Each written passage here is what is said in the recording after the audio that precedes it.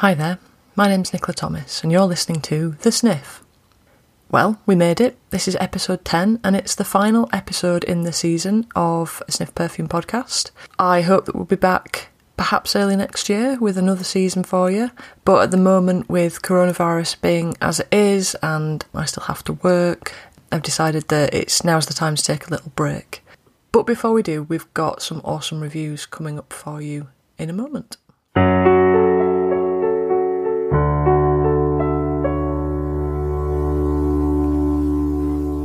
So, first up today, obviously at the moment we find ourselves in the midst of a coronavirus crisis, but unfortunately this won't be the only time that life gets hard, and difficulties are going to cross all our paths at some point or another. At times when the going gets particularly rough, scent can really help soothe us back into a sense of calm. It might not solve your problems, but it can act as a balm. So I've collected together some of my favourite soothing scents in the hope that they might bring you some comfort.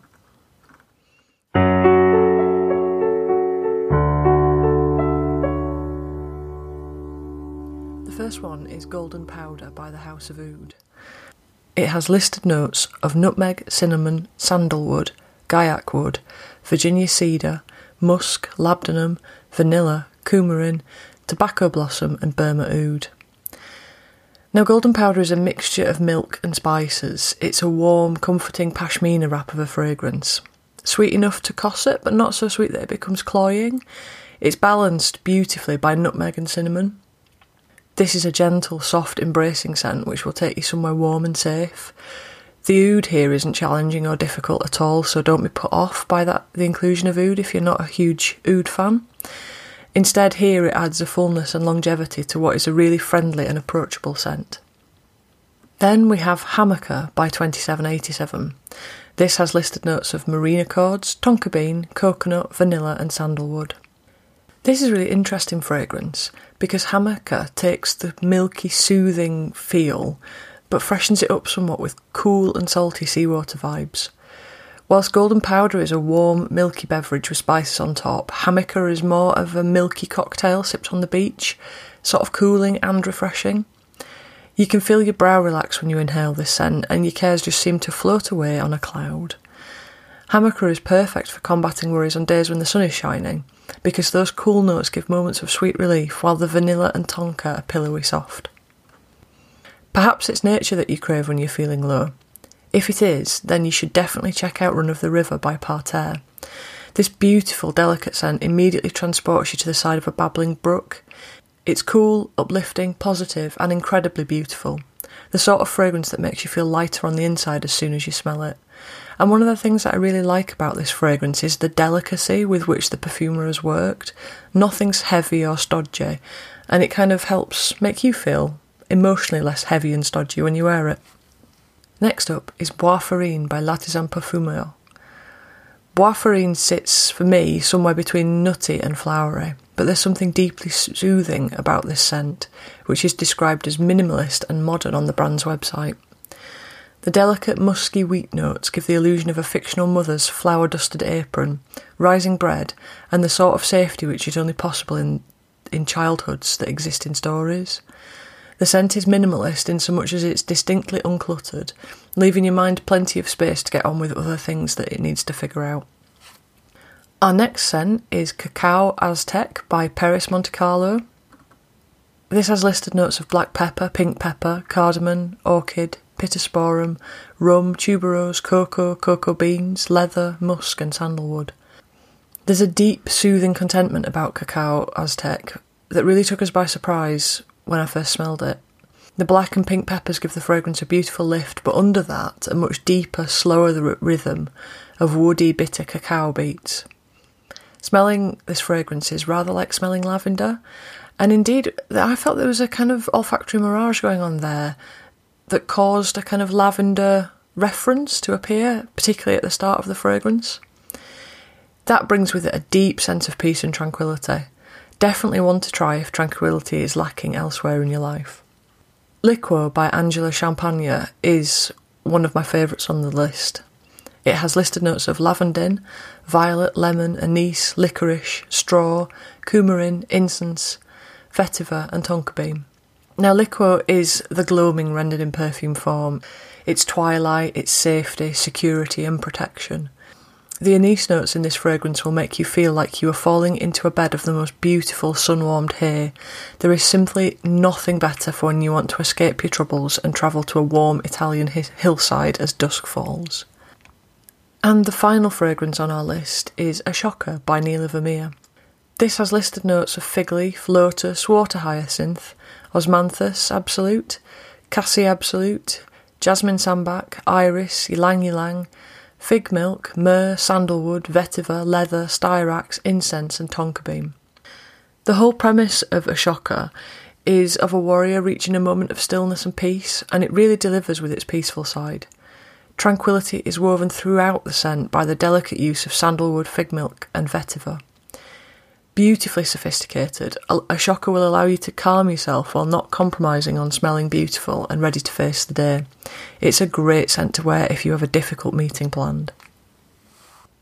So there you have it, some fragrances that I really hope will bring you a moment of stillness and calm in this very tumultuous time in which we find ourselves.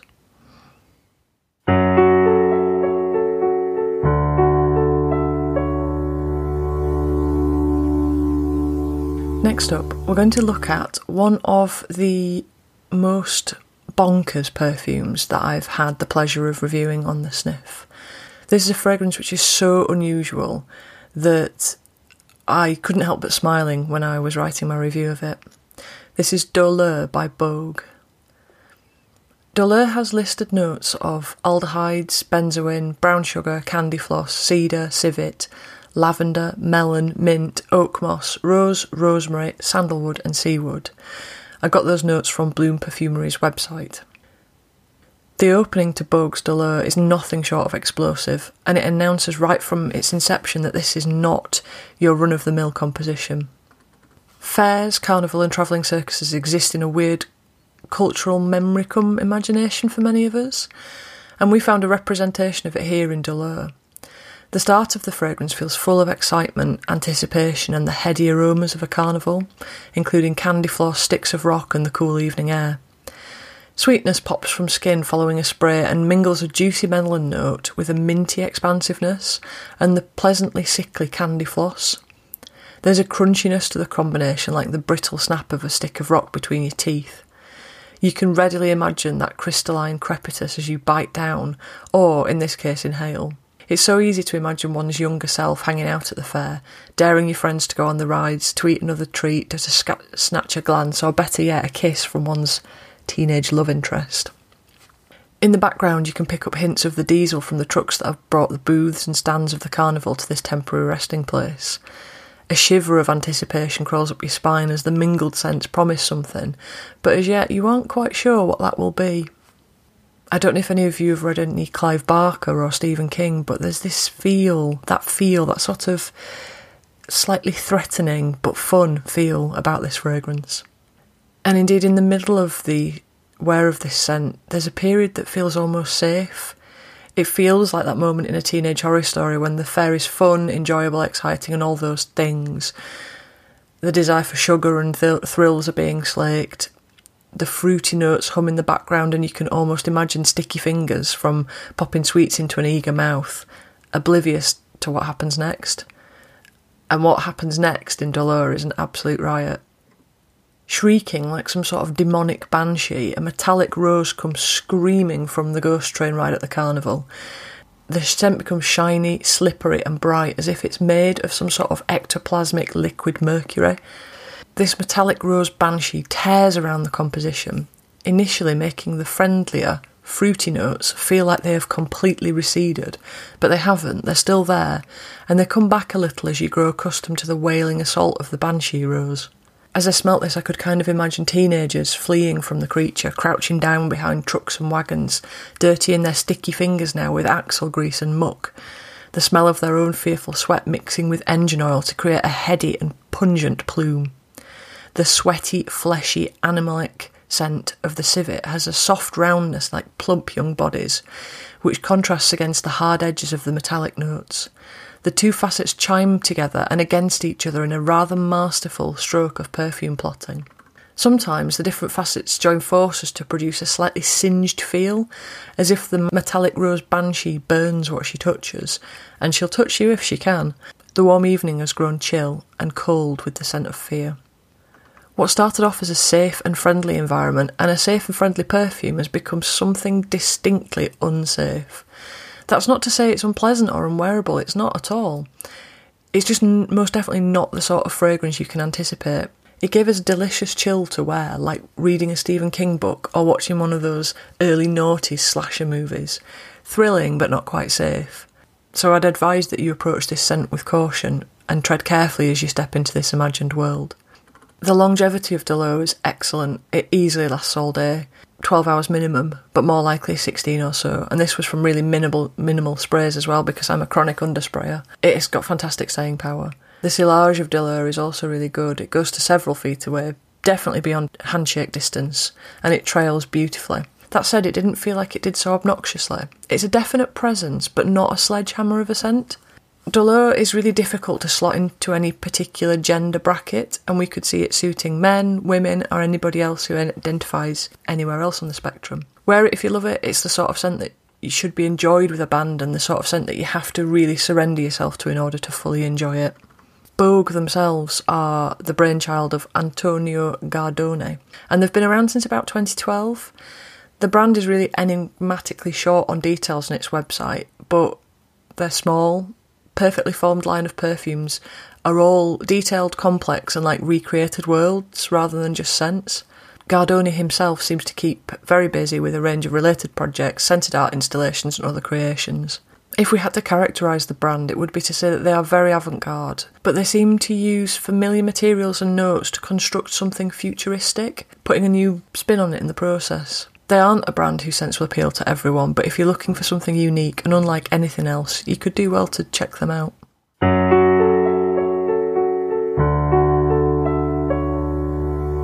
And our final review of this season is Nettuno by Mendittorosa from their Talismans line. Nettuno has listed notes of cyclamen, pink pepper, blue ginger, nutmeg, a complex rose accord, a modern leather accord, Haitian vetiver, carrot seeds, iris, benzoin, rum and white musks. Mendittorosa are an Italian brand that take their inspiration from the active volcano of Stromboli. The Talisman collection is themed around the idea of perfume being a talisman to protect the wearer, deliver them from harm and bring them good luck. The brand is high-end, and they offer very small production and selective distribution. Their fragrances come presented in a beautiful little crate. The Talisman collection of scents managed to intrigue and delight me in equal measure, and true to form, Nettuno starts with a strange smellscape opening. An initial spritz brings to mind oilskins that have been stored in the back of a cupboard for years, like at my grandma's house, or the inside of a tent that you've just pitched on a damp day, slightly grassy and unaired. Nettuno begins with this wide smellscape, and you kind of get a big picture first rather than the individual details and the individual notes that make that up. Its beginning draws you in and makes you wonder what's going to happen next, and that's an absolute delight. It's the perfume equivalent of getting to the end of a first chapter of a book and getting that delicious shiver of anticipation. What's going to happen next? Is the rest going to be as evocative as the start has been? What actually happens next in Nettuno is a nostalgic shift in gear. From the wider landscape, individual notes begin to step forward, leather predominantly, and then the gentle heat and warmth of the ginger and pepper. Interestingly, this had the effect of the perfume becoming even more evocative. When I was making notes to review this, I wrote, "It smells of the post-war years," and indeed that's what it conjured up for me. That late 1940s sense of elegance that was frugal, classy, yet to erupt into excess. This is reinforced by the leather notes, which, although they are described as modern, in fact, to us at least, had a very vintage scent about them. This is worn, warm leather, not something crisp and sterile and new. If I had to pick a favourite moment in the scent, then it would have to be this moment, right in the heart. There's something so gloriously, powerfully restrained about Nettuno here, and it's just so damn classy. Put this on with something retro and tailored and you'll feel like Greta Garbo or James Stewart. So often nowadays we see excess as a sign of power, and yet Nettuno, in staying true to its character and holding back from bombarding the wearer with too much, shows us that actually the true power is in restraint. And just for a moment you may feel like you're actually wearing a good luck talisman. The base of Nettuno is a pleasant balancing act between the leather that we met in the heart and a lovely musky rose. The two do harmonise wonderfully, neither dispelling the nostalgic vibe that permeates throughout this scent. The spiciness of the nutmeg also peeps through in the base, gently adding a soft heat, and overall the scent becomes very warm and quite powdery. Finally, the rum and white musks add a beautiful roundness to the base and fill the scent out with little hints of sweetness. Typically though, Nettuno balances perfectly, so it never tips over into actually being fully a sweet scent. Instead, you just experience these little hints of it, which leave you sniffing your wrist all day when you wear it.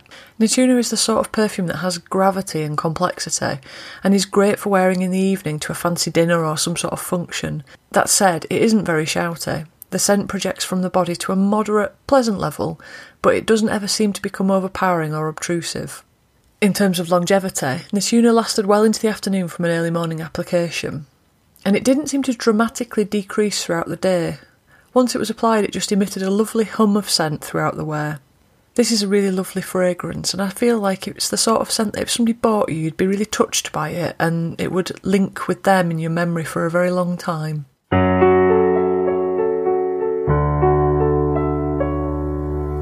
So that's it.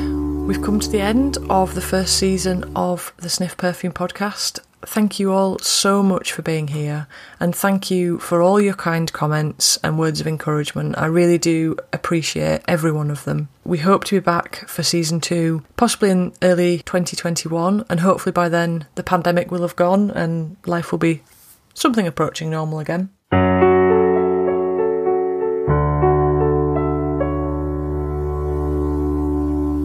The Sniff podcast is written and produced by me, Nicola Thomas, with music by Phil Collingwood. You can find all our reviews online at the-sniff.com. We're also on Instagram at the Sniff website and Twitter with the same handle. We weren't sponsored or paid in cash or kind to review any of the scents featured in today's episode. Thanks very much for listening.